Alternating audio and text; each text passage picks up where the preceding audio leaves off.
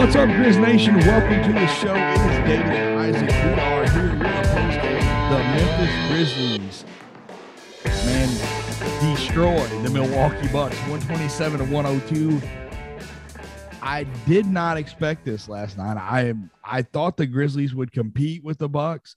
We were kind of not clear whether Giannis was going to play or not. In the pregame presser, Coach Budenholzer said he's going to be a true game time decision. So, coach speak, Giannis did end up playing, but it did not really make a difference. I guess it did. If he didn't play, the Grizzlies probably win this game by 70 because the Bucks could not function when Giannis wasn't on the floor. Yeah, man. I mean, it's amazing what this Grizzlies team is doing, man. 127-102. Like you said, Giannis was a game time decision. We knew Chris Middleton probably in the game. Drew Holiday did not play in the game. But honestly, I don't think it would have made much of a difference. I think the Grizzlies still win this game last night. Even if Drew Holiday had played, they might not win by 25, but I think they win the game. And me and David were talking about this last night. I mean, the Grizzlies just, when Giannis was off the floor, I mean, they just dominated this game. And that's why they won it by such a large margin. I mean, the Bucks just could not do anything to stop this team. I mean, the Grizzlies were just basically getting whatever they wanted on the offensive end, and defensively, I mean, they played really well last night as well. I mean, to hold this team to 102 points. I mean, the Bucks average, I think, around 115. So that's a 13-point differential off their season average. I mean, that's just tremendous. And I don't know if we've ever seen a team be able to function without a guy the level of Ja Morant the way the Grizzlies have the season now, 17-2 without Ja. And you're talking about defending world champions. I know they were missing Drew Holiday, but this is 2 games in a row now. You saw them beat the Brooklyn Nets without Ja. And the thing about that game is you got KD and Kyrie going off. I mean, they combined for 78 points in that game, and the Grizzlies still won that game going away by double digits by 12 points. And similar tonight, I mean, this is you were again missing Drew Holiday, but this is a really, really, really good Bucks team. A lot of people think have a chance to go back to the finals, and you beat this team by 25 points, take 127 on them, and you don't have your superstar player. I mean, that's just special stuff. And people will keep trying to break it down and analyze it. Our team's better without Ja. This team is just good no matter what. I think that's the way to look at it. It shows the depth. It shows the coaching acumen of Taylor Jenkins and his staff. And I just think it's very special what we're seeing right now. Yeah, it was full on bench mob dominance last night. DeAnthony Melton went nuclear. And, he just had a stretch where it didn't matter what he was throwing up, it was going in. Put up 24 points on 8 of 11 shooting, just ridiculous stuff. He's been really, really hot right now, looking really good. If he's playing at this level when the Grizzlies get to the playoffs, it's going to be scary for other teams. And I will legitimately say the Grizzlies have a shot at winning the title if you got DeAnthony Melton playing like this. But the Grizzlies bench, they were a combined plus 73 and that's not I didn't count the junk minutes there. So, like the garbage time minutes that we saw, Santee and Yves Pons, Jarrett Cole. I didn't count those. That's Melton, Kyle Anderson, Xavier Tillman, and Zaire Williams. Man. Yeah. That's how I was just fixing to go there. When's the last time he really played significant minutes? It's been a while. Yeah. And here he is last night. It's unbelievable to me that he's able to go out after not playing for such a long period of time and go out and play at the level that he played. You look at the box score, his numbers don't look all crazy impressive. 8 points, 11 rebounds. I didn't realize he had 11 rebounds. Yeah, pretty impressive for a guy that hasn't been playing for sure. The thing that it's not even the stats that impressed me. The job that he was able to do one-on-one versus Giannis last night, I don't think it'll get talked about enough. He was fantastic against Giannis. Physical, staying in front of him, moving his feet, doing everything that he needed to do, and he made it really, really difficult. Giannis was bully balling a lot of people, but he wasn't doing that against X. And we've watched him. I remember there was a play last year where he got switched on to Chris Paul and he stripped Chris Paul. Yeah. And so this just shows you, this is just another example of his versatility. And this is a guy that's not even getting constant playing time. Yeah, and I think we forget that, and how good of a defender he is. He does a really good job. He doesn't get beat much. Like, he's going to stay where he needs to be. He does a good job of crowding his guy, whoever he's guarding. It just makes it tough for him, and he did a really, really good job on Giannis last night. In the post-game press conference, I wanted to ask him about that, and I didn't get a chance to, about just being ready. We talk about with this team so much about next man up mentality, and for a guy that hasn't been playing minutes to come in, have a game like he had last night, plus 18, highest on the team last night. Like I said, 8 points, 11 rebounds, even to do 3 assists, 2 or 3 from the free throw line. I mean, just a fantastic job of stepping in, and with Brandon Clarke being out. And as you said, this is a guy that hasn't been in the rotation that's able to come in and give you these type of minutes. It's just amazing what this team has done. About people always talk about next man up, and that's kind of cliche, but with this team, it's real. I mean, this guy has not been playing, man, to come in and give you a big-time performance. Highest plus-minus on the team at plus 18 was really big. But to go back to Melton, I kind of tweeted at you a joke. I was like, man, I think Melton is the best three-point shooter in the history of three-point shooting. That was even before he hadn't even had 6 then. That was he had like 2 or 3. But he said in the post-game press conference, he said, like, right now, I feel like every time I throw up a shot, I expect it to go in. He said that's how he's feeling right now. And we've seen wild swings offensively with Melton. Last year, going into the playoffs, he was really on a downturn. And you kind of really hope this is what you get, because if you get this from him off the bench, I think that raises the ceiling of this team tremendously, because three-point shooting is kind of one of the things that kind of make you go, when you go into the playoffs, it could be a issue for them. But if he's knocking down shots like that, I think that's a big plus for this team. Yeah, 100%, man. If you have him coming off of the bench and being that type of a threat, the other teams you can't play off of him. That's going to open it up for somebody else. Even if they're like, okay, we're not going to let him get the shots up, that's going to open it up for somebody else. And we talk about consistency with him. You see the ups and downs, kind of the roller coaster. And I was sitting there talking to Keith from Fast Baked Breakfast at the Nets game. I'm like, if he ever gets consistent, like, he's going to be 6th man of the year consistently. We're going to see this, over and over and over again, that he's 6th man of the year because of everything that he's able to do. The last couple games, you didn't really see the secondary stats from him. It was a lot of just scoring. And then last night, you kind of see he got into a little more: 3 rebounds, 2 assists, 3 steals. I'm sorry. But you hadn't been seeing the defensive stats from him, and he generally brings he's called Mr. Do Something for a reason. You generally see stats all the way across the board with the Anthony Melton, and the fact that it's, you're missing your star player and he's stepping up at the level that he's stepping up. It's just incredible for the Grizzlies, and it's extremely fun to watch. Yeah, I mean, when he gets going the way he's going last night, I mean, he can get on these heaters, man. It's just good. You felt like every time he shot the basketball last night, it was going in. I mean, super efficient as well. 8 of 11 from the field, only 8 makes it with 24 points.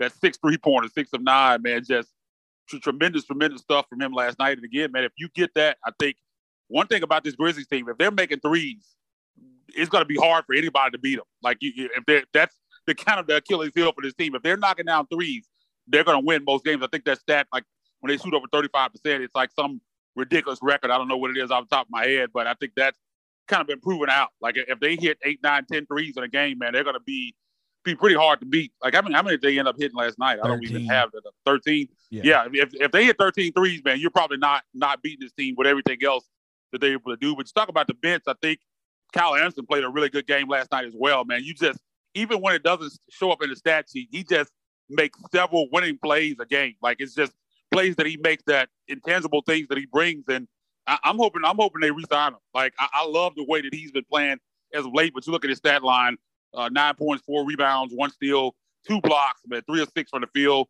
Did knock down a 3, 2 of 2 from the free throw line, 20 minutes, plus 13. I mean, he was just doing good stuff last night. And you see that a lot consistently. I mean, before this kind of last pass stretch, he had kind of struggled, and we're talking about, like, what was his role going to be? We're talking about, was Zaire going to get all the minutes in the playoffs? But he's kind of had a resurgence here of late. He's not shooting the basketball, of course, the way that he did last season, but he's doing a lot of good stuff out there. And I think any winning basketball team can use a guy like that because, again, he's smart. He's not going to make a lot of mistakes, and he's going to make a lot of plays for you that help you win games. I think that going back to when we were covering the draft, we had Mavs draft on, and he was talking about Jeremiah Robinson Earl. And I know this kind of seems out of left field, but give me a second. I'm going to bring it back around here. He was talking about Jeremiah Robinson Earl and how he does not make bad plays. He doesn't make mistakes. And that's Kyle Anderson is the same way. Like, he's not going to go out there and wow you with his stat line necessarily, but he's not going to make mistakes. He's going to be in the right places defensively. He's not going to be careless with the ball. He's going to take care of it, and he's versatile on the defensive end. He can guard multiple positions. Just a lot of things that he does are not stats that you see on the sheet, but they are winning plays. And it's huge. That's huge for the Grizzlies. I'm on board with you. I don't know what kind of money he's going to call for on the market, but I wouldn't mind seeing the Grizzlies go ahead and just lock him up, just keep him on. And obviously, you have to look down the road. You have to see, okay, if I sign him at this deal, am I going to be able to retain everybody? Because they're going to have to pay Ja Morant. You're going to have to pay Desmond Bain, and we'll see what happens with DB. Yeah. So it's I don't envy the guys that have to make those decisions because that's going to be tough. You're going to lose some people off of this team that make a huge impact because you have to manage the money part of it. So, maybe the atmosphere, everything that's around the culture is something that they're like, okay, I want to play here, so I'm going to take less money to play here. I don't know if that's going to be a case. Maybe it will. I'm hoping that it will because I would, if there was a way that they go into next season and they still have Tyus Jones and Kyle Anderson, man, I would be happy. I don't expect that to be the case, but I'm good with it if it does happen.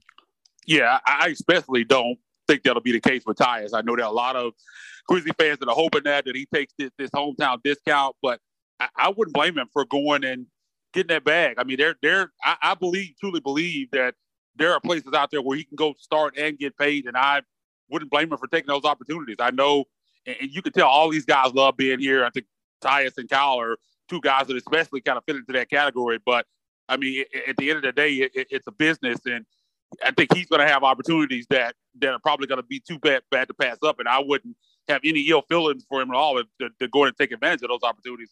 With Kyle, I think it's a different case. I'm thinking right now, I don't know what his market would be because you look at what he did last season and think it would have been a really robust market. Now, other teams, I mean, he does all these intangible things like we just talked about, but his numbers don't jump off the page. It'll be interesting to see how other teams would view him. I don't know how much they'd be willing to pay him, but I think he might be a guy more so than Tyus that they could convince and get on a team-friendly deal. I think there's an opportunity for that to happen. But you also have to look at what they do in the draft. Are they going to bring in another wing guy? Like I talk about a guy, Keegan Murray, that I really love. He's probably going to be a little bit out of the Grizzlies' range. They probably have to move up to get him, but I think he's a guy that can fill that role really nicely. A guy that can play some 3, can play some 4. I think he'd really, really be good next to Jaren Jackson Jr. if Jaren Jackson Jr. is at the 5 and some closing lineups once he matures and gets to the level to where he's playing in those spots. And he can also knock down threes. He's a good defender. I just love how he would fit into that team. Kind of reminds me a little bit of Kyle Kuzma a little bit, kind of with some of the things that he does. I just think he'd be a good fit there. And if you bring in a guy like that, you're kind of thinking like if we're trying to develop him, we already have Zaire. Like where does he kind of fit in? But again, I just think he's a guy that's so valuable for an elite basketball team because he's just going to come in and make winning plays for you. Another record went down last night. Steven Adams needed 3 rebounds to come into the game to break Zebo's single-season offensive rebound record. And how many did he end up getting? 6 offensive rebounds. So he doubled it up, man. So these records are just falling night in and night out, man. I think that's just telling you how special this season has been. we have a really good shot. Jaron Jackson Jr. is 3 block shots away from the single season record. Oh, he's gonna get there. He was 5 heading into last night's game, so it'll be 3 Monday night. I would like to see that happen at the Forum. That's we got the offensive rebound record by Steven Adams. It happened at the Forum. Desmond Bain a couple days earlier, the 3-point record for a season. This is, to me, there's no debating this at all. It's not, regardless of what their record is, they're 4 games away from tying the most wins in a season for this franchise, 5 games away from breaking that record. That's going to be tough to do. Still a lot of tough games to play for them. Although if they play like this against everybody, it's not going to be all that tough. Everybody went out if they played like this. Yeah. So I would like to see Jaren do that Monday night against Golden State. That would be incredible. I've been fortunate enough. I was at the Nets game when Desmond Bain broke the single season record, and then I was at last night's game whenever Steven Adams got the rebounding record. So Monday night I'm going to be there. Let's fingers crossed that Jaren gets 3 blocks and moves into the lead for that. That would be incredible. I like being there for milestones. That's just kind of a random thing. Now, I was there when Conley became the all-time leading scorer for the Grizzlies. So yeah, it's fun. It's just something like, as a sports guy, to be there and be like, I was there in that moment. That's great. We were talking about Kyle Anderson. I kind of got off track a little bit there.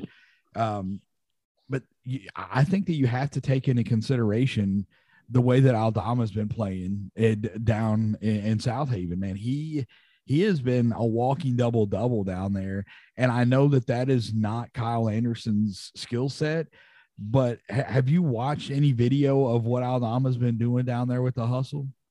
Yeah. I mean, he's been tremendous. And I think both of us have said from first time we saw him play that he kind of could be a bigger version of Kyle and do some of the, kind of fill that void, do some of those same things. And I still feel that way. You just want to see that production up at the NBA level. And again, while Kyle's here, it's going to be hard for him to kind of get those minutes, because he's going to be a guy that plays some 4. I don't think he's really a center, even though it was, despite his height, I think he's more of a 4. And that's the guy that they're trying to develop. And we know how this front office and this coaching staff has viewed development. I mean, they've done a tremendous job. You see what's happened with Zaire Williams. And I think more than anything, we talk about how the goodwill that this front office and coaching staff has done. I think developing players and identifying talent is probably their best attribute. And they identified Aldama. I mean, they wanted him so bad that they jumped up into the first round and gave him and made him a guaranteed player to take him there at the end of the first. So, I mean, they see something in him that they like, and they feel the project going forward. So, again, man, that's also a really good point. That's something else that you have to look at with Kyle, because, I mean, you have to project going forward and where these guys are going to fit. And if he's going to cost a decent amount of coin, you want to make sure that he's still going to be able to play that same role for you going forward. And there's a lot of variables with that. Yep, for sure, man. That's I'm not going to sit here and say that I think that Aldama is going to be able to step in next year and produce at the level that Kyle Anderson is. I don't know that for sure, but I'm confident in this coaching staff because of what we have witnessed them do with these guys. So I think that if you do end up losing both Kyle and Tyus, and I think that's the most likely scenario. Yeah, I agree. Because of if they don't get the Lakers pick, and it's looking more and more like they're not going to get the pick as we get closer to the end of the season here, they're still sitting on 2 first-round picks. So you've got to open up roster space somewhere.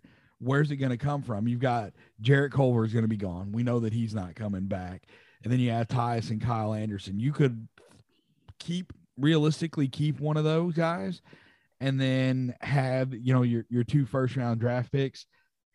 It's going to be an interesting offseason. I wonder how many moves we're going to see from this Grizzlies team, as last offseason was nuts. You saw moves all the time. The roster doesn't necessarily look all that different, but Zach Kleiman and company were extremely busy in last offseason. So I'm looking forward to this one. Not that I'm in a hurry to get there. I hope the Grizzlies make a deep playoff run and we get to talk about basketball for a while here. But I'm excited because of what this front office has been able to do.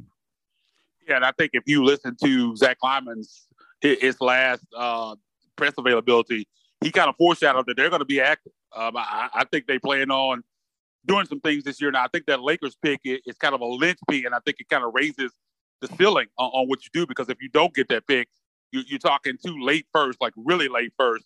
The Grizzlies one, who would have thought the Grizzlies one would end up being the latest of the three going into the season? I don't think anybody kind of suspected that. But to kind of talk about that situation, Lakers are currently sitting in 11th. So if at the end of the day, the Grizzlies would get that pick. And there's a couple variables here that I don't think get mentioned.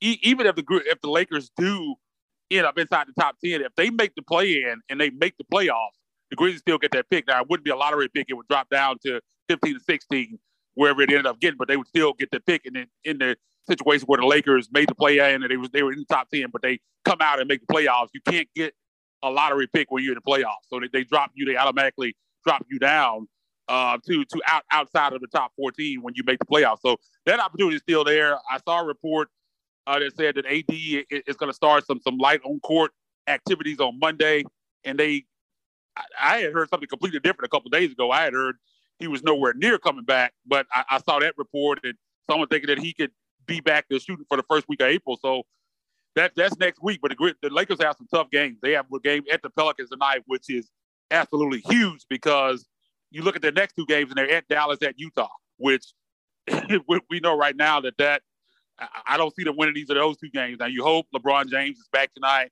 in New Orleans. He's questionable in the game. New Orleans on the back-to-back. They lost at home to the Spurs last night, so they're going to be coming back looking to get a victory, because they're trying to hold off. Both of these teams are trying to hold off the Spurs, because they still have an opportunity to jump in there and knock one of those two teams out. So this is a big one tonight, man. If you're a Grizzlies fan and you're interested in that pick, if you don't want to go into the play-in like I am, I don't want to go into the play-in in a situation to where they have to make the playoffs in order for the Grizzlies to make the pick. I would like to have both options available. I would like it to be done that they're at least going to get the pick. It's just where it's going to be.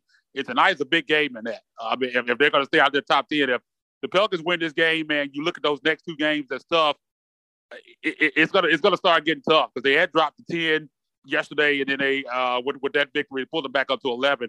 So it's right there on that line, man, and it's going to be interesting down the stretch. But the Lakers' schedule is extremely tough. You just got to look at the Wizards, Knicks, and the Pelicans and what they do. I think that could have a bigger impact on it than actually what the Lakers do themselves, because with their schedule, man, they're going to drop some games here over the next week and a half.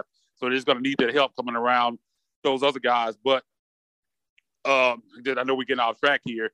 I do want to talk about the Grizzlies ESPN All Access on Wednesday with the Brooklyn Nets. And if you look at the advertisement building up to this thing, I mean, they built it up like it was going to be like this great day in Memphis where you get access to the team. They were going to have all these interviews. They were going to be in the city, showing all this stuff. And to be honest, man, I was extremely, extremely disappointed with the coverage throughout the day, man. First off, it started with First Take.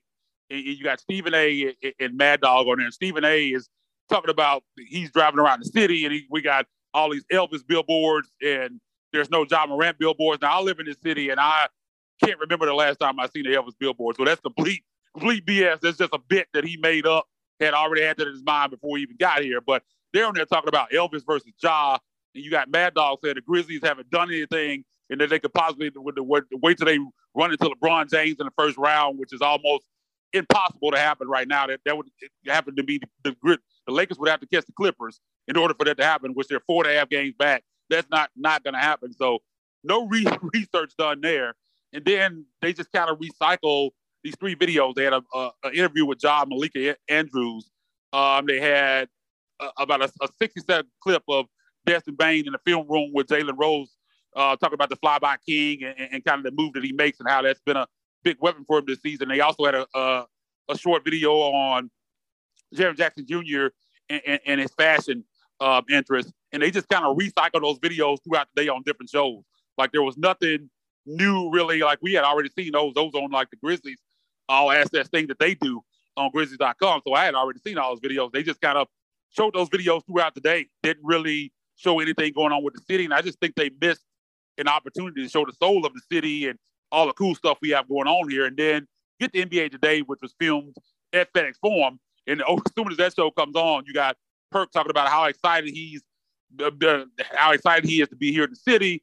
That he's glad that they got everybody here because this team deserves that. Then you get Richard Jefferson saying, "Well, that makes one of us for being excited to be in the city." And then he goes on to like, "Well, yeah, you and Shania Gwimake have a flight out at 4:30," and Richard Jefferson says, "Oh, I wish I had a 3:55 flight. I'd be out here on the first thing smoking." I'm like, "Come on, man!" I'm like, and the thing about it is, it didn't even seem like he was joking. It would have been in poor taste even if he was joking, but he seemed serious to me, and I just think that was extremely unprofessional, man. You're talking about the team with the second best record in the league. It's supposed to be a day where you celebrate this team, and you got them taking some people taking slick shots at the city, man. I just wasn't a fan of it, man. I know people's old saying said any publicity is good publicity, but I don't know. The game was fine. I think they did a fantastic job with the production of the game against the Nets that night. But throughout the day, man, I just think it didn't go over as what they advertised, and I just think they missed a big opportunity because I mean Memphis is a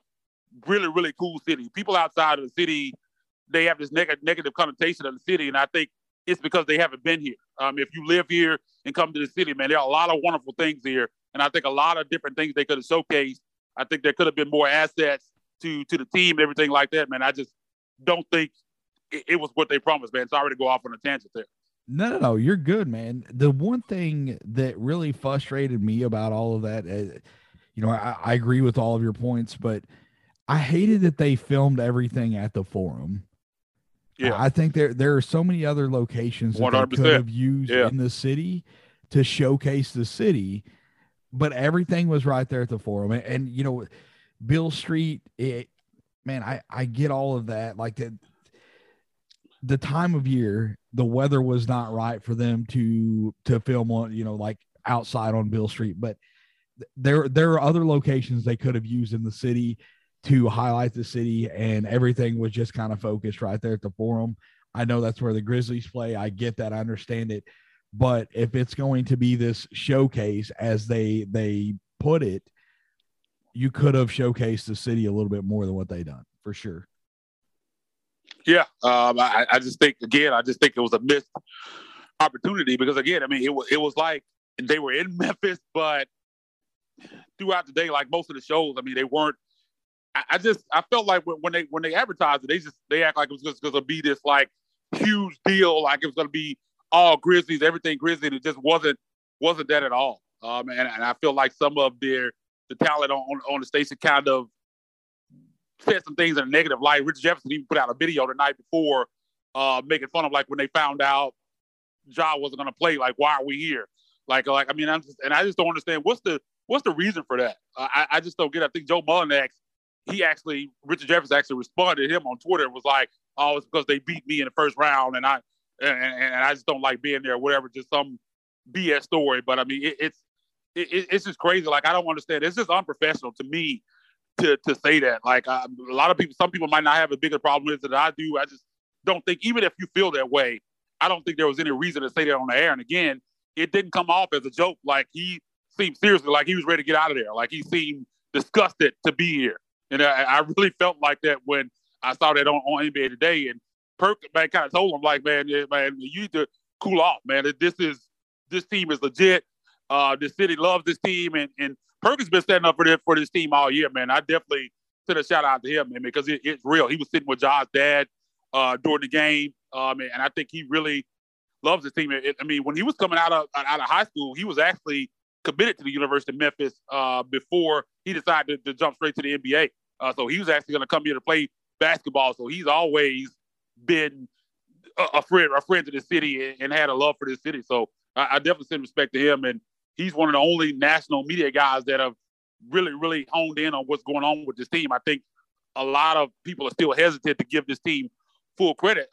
It is crazy to me because when I listen to ESPN radio sometimes in the morning with Kellerman and Keyshawn Johnson and Jay Will, and a lot of different things, NBA on TNT, inside the NBA, and they'll be talking about the playoffs, the Western Conference standings, and even the Eastern Conference, they'll just completely skip over the Grizz. They'll be talking about the Mavericks and what the Nuggets are going to do, and I'm like, this team has the second best record in the NBA, second in the West.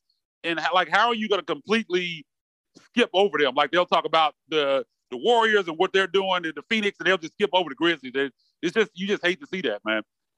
The thing that what wild to me about that, the Grizzlies are sitting at 52 wins right now.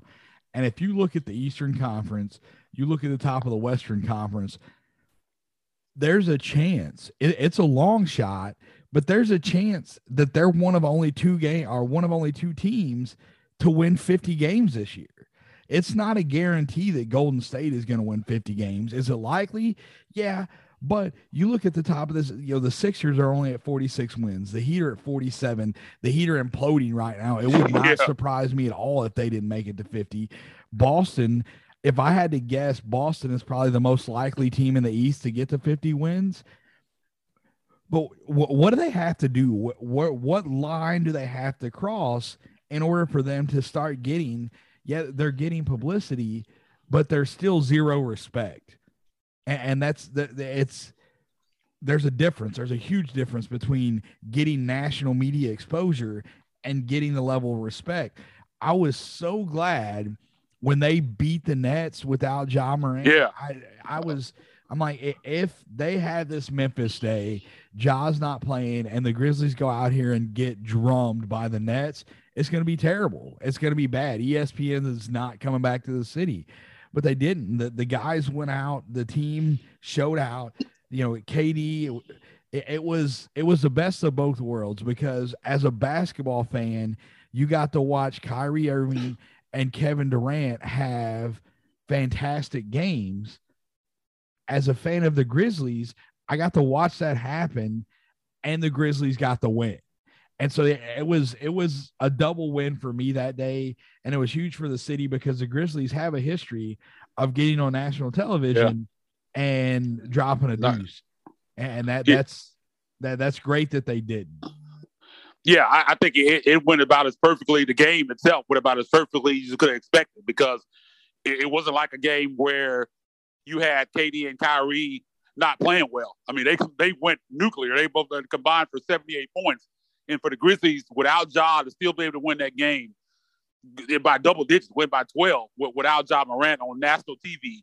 And I think they said that was the most watched Grizzlies game, I think, in a long time.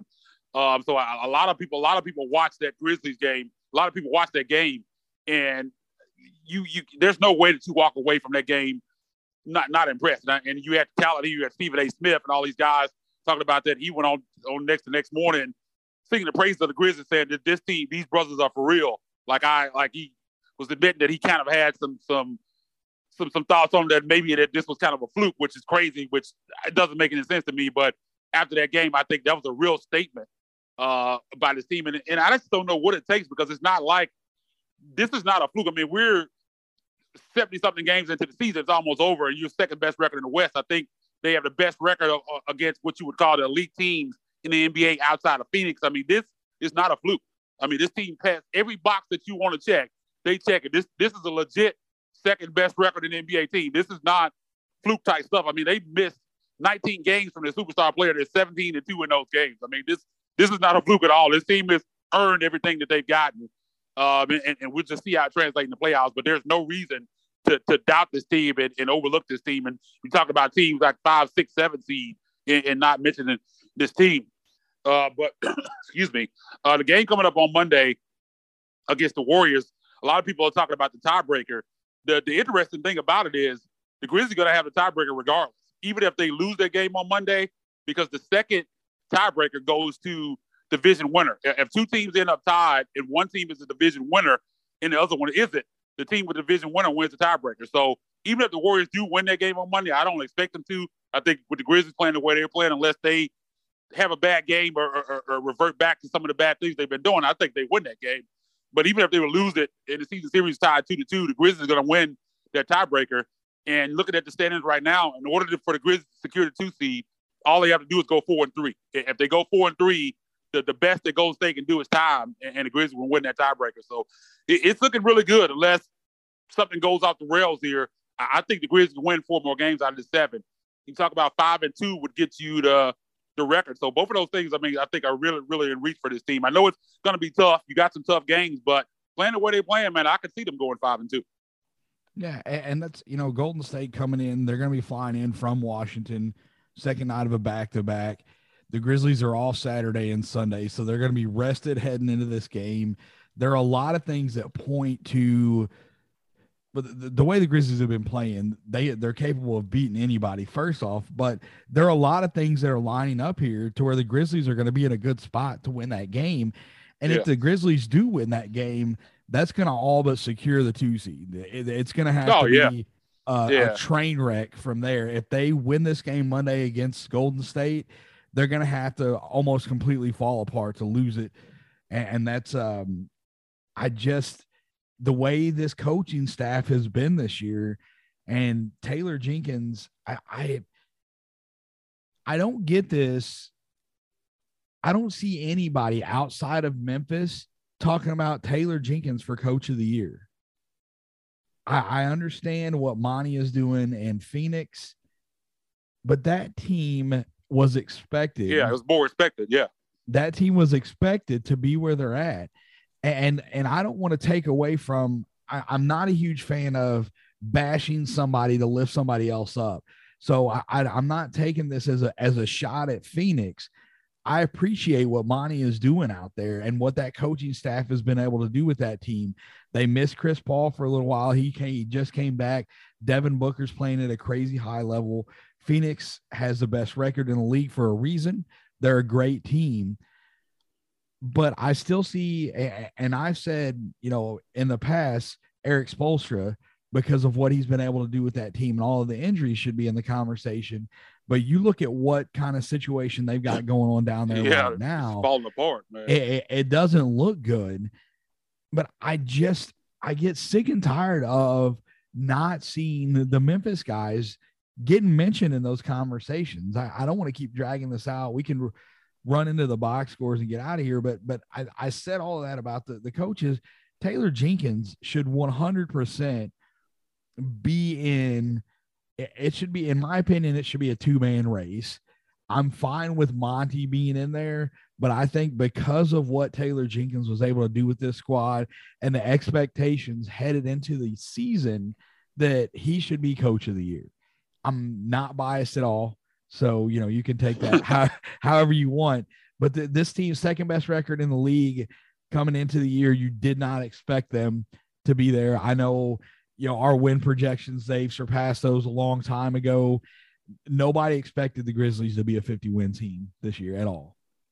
Yeah, and I know we're Grizzly guys, but I don't think that's biased at all. I think the facts that you just laid out, I think extremely high on Monty. I think he's definitely one of the best coaches in the league. I don't think there's any question about that. I've always thought that he was a really good coach, and they missed Chris Paul, and they continued to roll. But like you said, that team was in the NBA Finals last year. And coming back, that team was expected to be really good. Coming into this season, we were talking about just hoping this Grizzlies team could stay above the play-in line. Like, if they finished sixth, that would be kind of fifth or sixth. That would be kind of the ceiling for this team. And they just blown past that with a lot of injuries. Ja's missed 19 games this year.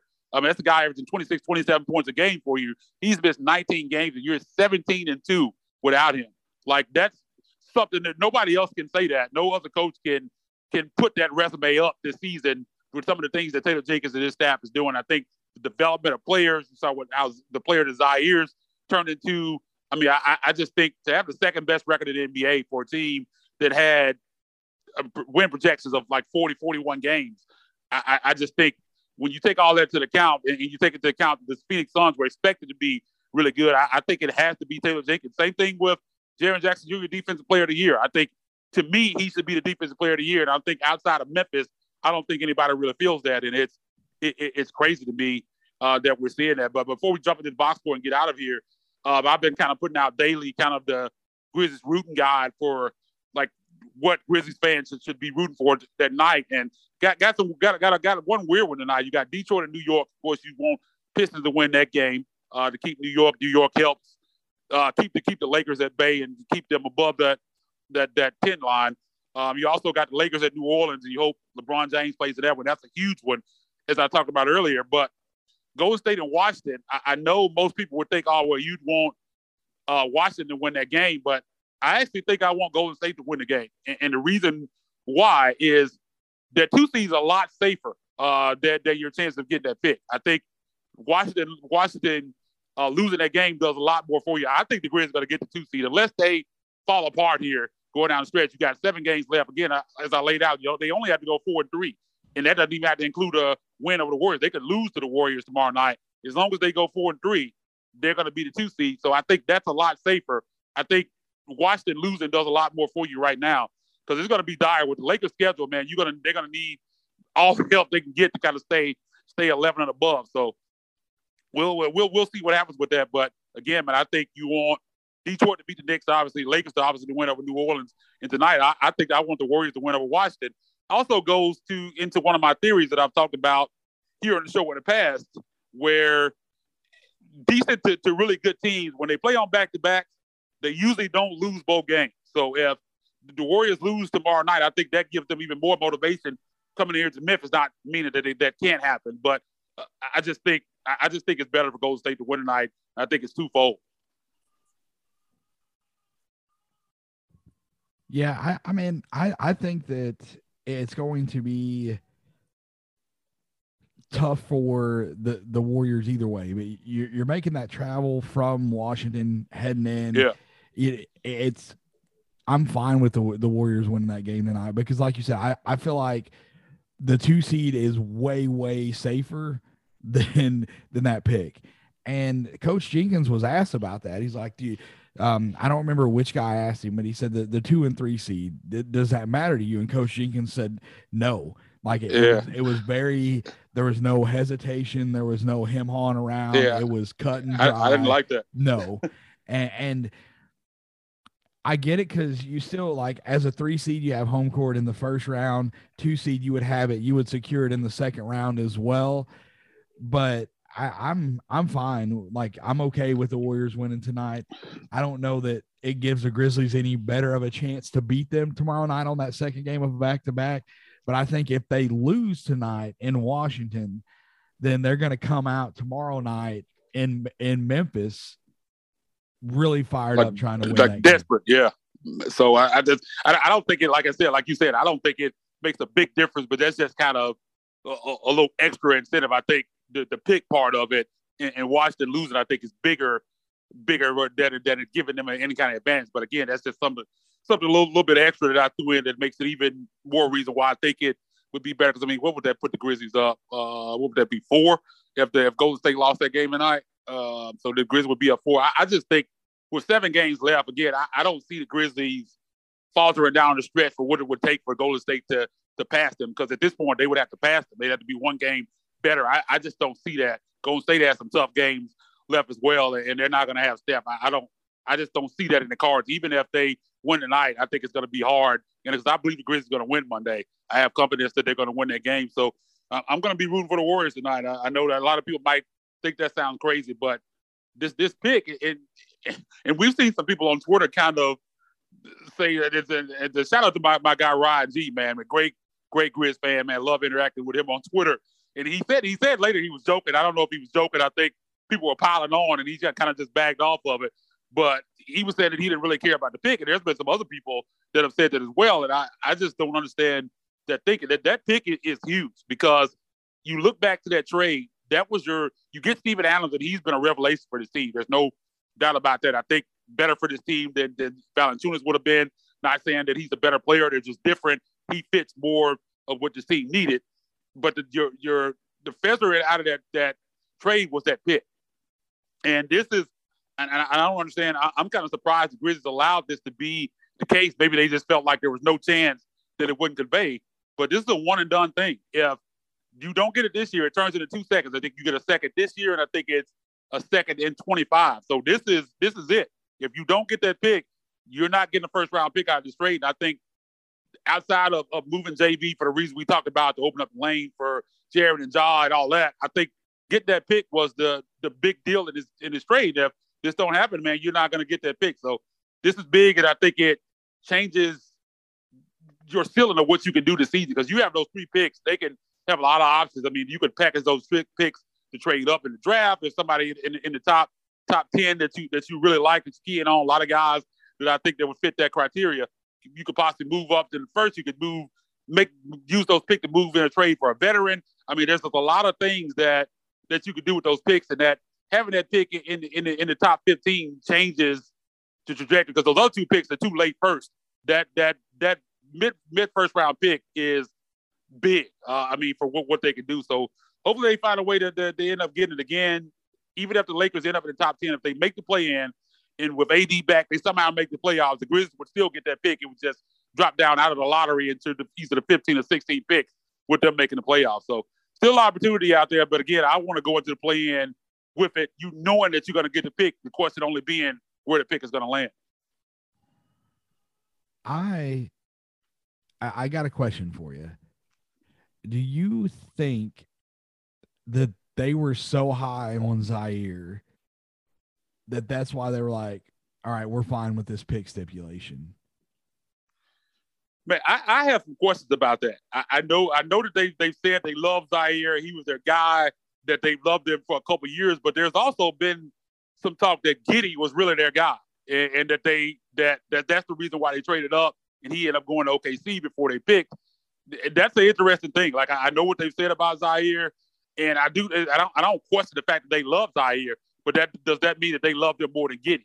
That's the question that you asked there. But that could be. I mean, that could be the deal. It just surprised me that they didn't at least go 2 years with it. That's a pretty stiff stipulation. But I think they probably felt like, oh, there's no chance that the Lakers are going to end up in the top 10 anyway. So I don't think they felt like it was any risk. But here we are, man.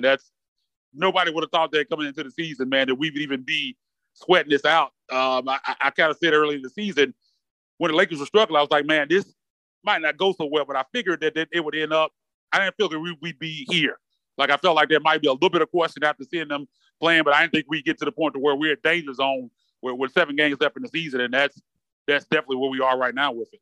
Yeah, and like I interact with quite a few different Pelicans people on Twitter, and they're just licking their chops, hoping that pick stays with them. So we'll see. Still a lot of work to do. Hopefully the Lakers can be good enough to convey that pick to the Grizzlies. We'll see what happens. I was gonna say real quick, I've been seeing some Pelicans people playing around on Tankathon. They keep putting these screenshots out with the Pelicans getting the number 1 and number 2 pick. I was like, man. Yeah, how many times did you have to run it to get that to show up?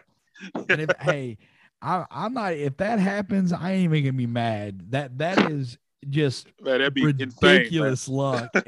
if it goes down like that, all right, well done. Congratulations to you all. What are you going to do with them? How are you going to be able to handle it? We'll see how that goes. So, man, let's run through this box score real quick. I'll pass that off to you, and then we'll get out of here. It's been a great show. It has, man. And the Grizzlies, man, you like to see this 49 or 102, that 102 number. Love to see the Grizzlies get a lot of shots up, because that's usually when they have the most success, as they win games by getting extra possession, put up extra shots. But they haven't really needed that lately, the way they've been knocking down threes. But they go 49 or 102 with 48%. Milwaukee 37 of 93. So 9 more shots on goal. They go 37 to 93 for 39.8%. The 3-point range, Grizzlies go 13 to 37 for 35%. So they hit that 35% marker last night. Milwaukee, not good from downtown. 7 of 32 for 21.9%. I think the Grizzlies did a really good job on perimeter defense. Grizz +5 in attempts, +6 in makes. So that's a plus 18 points for the Grizzlies from the 3-point line. Free throw shooting, man, still not good, man. 16 to 23 for 69.6%. Man, you got to get that number up to 78, 80%, man. That's where you want it. I don't know if that's going to happen. This has been a problem all season, as David has laid out. So not a good night last night. Milwaukee goes 21 to 26 for 80.8%. So Bucks +3 in attempts, +5 in makes. So the Grizzlies, between the 3-point line and free throw line, Grizzlies with a 13-point advantage there. Rebounds, 54 rebounds for the Grizzlies, 16 offensive rebounds. 6 of those blown to Steven Adams. Another big night on the board for him with 11 rebounds. Man, also had 5 assists last night, man, and 2 blocks. I mean, he's just been fantastic for this team. But that's off subject a little bit. But Milwaukee 46 for 46 overall rebounds. Go ahead. Did you see him, the video pregame of him in the hallway? Oh, man, yeah. Yeah, Aquaman, man. Yeah, man. Love it. Man, I love it. He for the culture, man. But 46 rebounds for the Bucks. 14 offensive rebounds. Grizzlies hit that 30 assist marker. I think they have a really good record. I don't have the numbers in front of me, but the 30 assists, they do really well when they hit that number to 19 for Milwaukee. 10 steals for the Grizzlies, getting out in passing lanes. Man, shout out to Zaire Williams, man. He had one where he came up with the claw, man, just cupped it and stole the ball. That length, when he really puts it all together, man, he's going to be a tremendous defender. He's definitely made strides on that end of the floor. Just needs to get a little bit stronger, but his length's going to be a problem, I think, going forward. But 10 steals for the Grizzlies to 4 for Milwaukee. 9 blocks for the Grizzlies, man. Block party every night for this team. To 7 for Milwaukee. Only 8 turnovers in the game for the Grizzlies. They get 17 points off 14 turnovers from Milwaukee. 18 fast break points to 17. 66 points in the paint, which Grizzlies always do. Big work there to 50 for Milwaukee. Just a complete win, man. Not a lot of negatives at all that you can take out of this game from last night. Yeah, it was on the way home. I was talking to a guy. He asked me, he's like, "You guys go to the game?" And I'm like, "Yeah." He said, "How was it?" And I'm like, "Well, when the Grizzlies won it going away, but the game was definitely, without a doubt, it was one when Giannis was not on the floor. The Grizzlies, Giannis was a -10 last night, so even when he was on the floor, the Grizzlies were winning. But they when the Bucks offense just looked lost when he was not on the floor. They really missed Jrue Holiday last night, yeah. And I'm fine with it. I'm good with them missing him and the Grizzlies winning this game. But huge win. I mean, Grizzlies missing John too, so I mean, yeah, absolutely. Not feeling sorry for. Definitely not. No, that's not what that was. But we'll go ahead and get out of here, man. Again, enjoyed this show. There was a lot to unpack. Isaac wasn't able to be on with us. Wasn't feeling well after the Nets game, so. You can get the show on Twitter. Go over and find us at Ethos Grizzlies. I'm at David W2111. Candace was not here with us today, but she is at Seahawks901. That's the letter CHAWKS 901. I got to give a shout out to Derek. Derek went and left us a 5-star review earlier in the month. He said, hold on, I'm gonna pull it up. I gotta read it word for word because shout out to Derek, good. Man, we appreciate that. Yeah, listening to the host and guests, you'd think Dylan Brooks was the second coming of Michael Jordan with the laughing emoji. He's like, I love the unintentional comedy. 5 stars. And Derek, we appreciate you leaving a 5-star review. If you're listening to the show, you like what you're listening to, go over and leave us a review. It helps us out. It helps people find us. Derek, thanks again. We appreciate you. Isaac, let them know where they can find you and get us out of here, man. Yeah, man, big week coming up for the Grizzlies, man. You got Golden State on Monday, which we know that's a big game. Then they go on the road to get a day off. You at San Antonio on Wednesday night, and you follow that up with Phoenix at the Forum on Friday. So a big week and an opportunity for the Grizzlies to continue moving toward locking up this 2 seed. But you can find me on Twitter at Isaac_Rivals. That's ISAAC_Rivals. Again, make sure you go over to at Ethos Grizzlies. 5-star reviews, man. We love that, man. That's good stuff. Thanks, Derek. Definitely appreciate that. We'll be back sometime early next week for the post game. We'll be talking about Grizzlies Warriors. Hopefully, we'll be talking about a big victory. And I think, as David said earlier, man, if Grizzlies win that game, I think it's going to be really hard for the Warriors to kind of come back to the season. I think that pretty much locks it up.